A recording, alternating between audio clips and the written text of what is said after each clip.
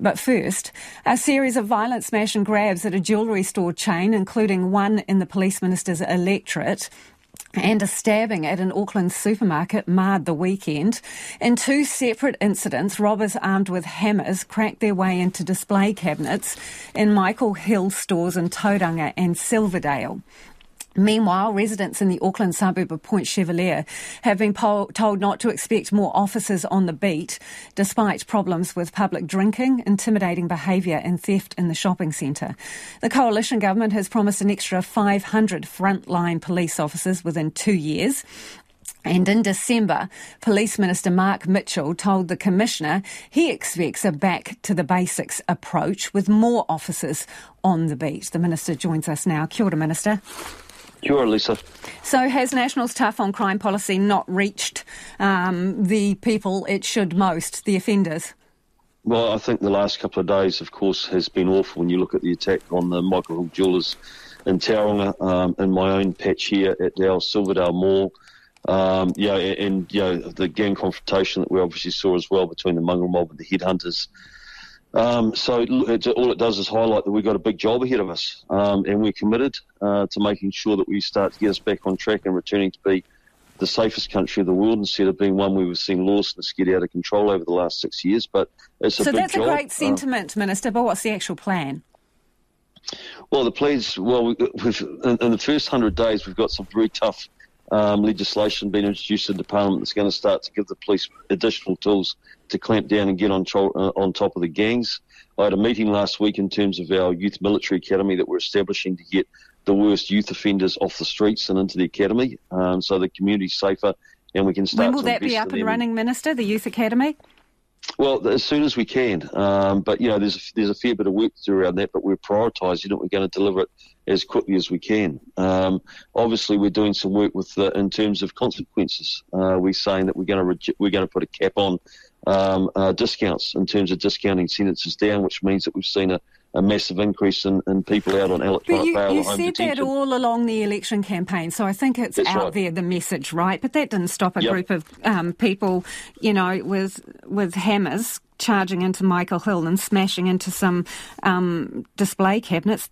They don't seem to care. Well, you're right. They don't seem to care because they've been operating in a very permissive environment with impunity. But this is what we're saying. There's going to be consequences for this offending now. We'll take them out of the community and put them into a military academy if it's a youth offender that's got a history of violent. But you can't say when that'll be up and operating. Well, like I said, we'll get it up and operating as quickly as we can, and it is a priority for us. And we started to work on that last week. As soon as it's clear when we can open that, then I'll come back on the show and I'll talk to you more about it. But right now we're working flat out to get that established. 500 extra police in 2 years on the front line.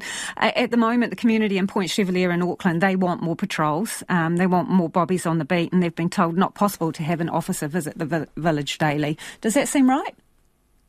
Well, it is going to be possible. I was on night shift this week, on Friday in Auckland Central, out with the beat section.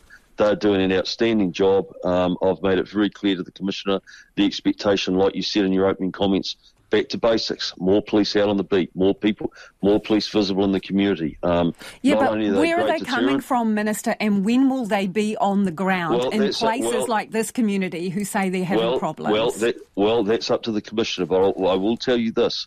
Is that the ram raid that happened, the aggravated robbery that happened in my own patch of Silverdale yesterday, the police's response was immediate, it was decisive, and they had the alleged offender in custody within 20 minutes. But officers on the ground doing community patrols, which you have indicated that you want, you're basically telling me that's an operational matter, so you can't actually make them do it.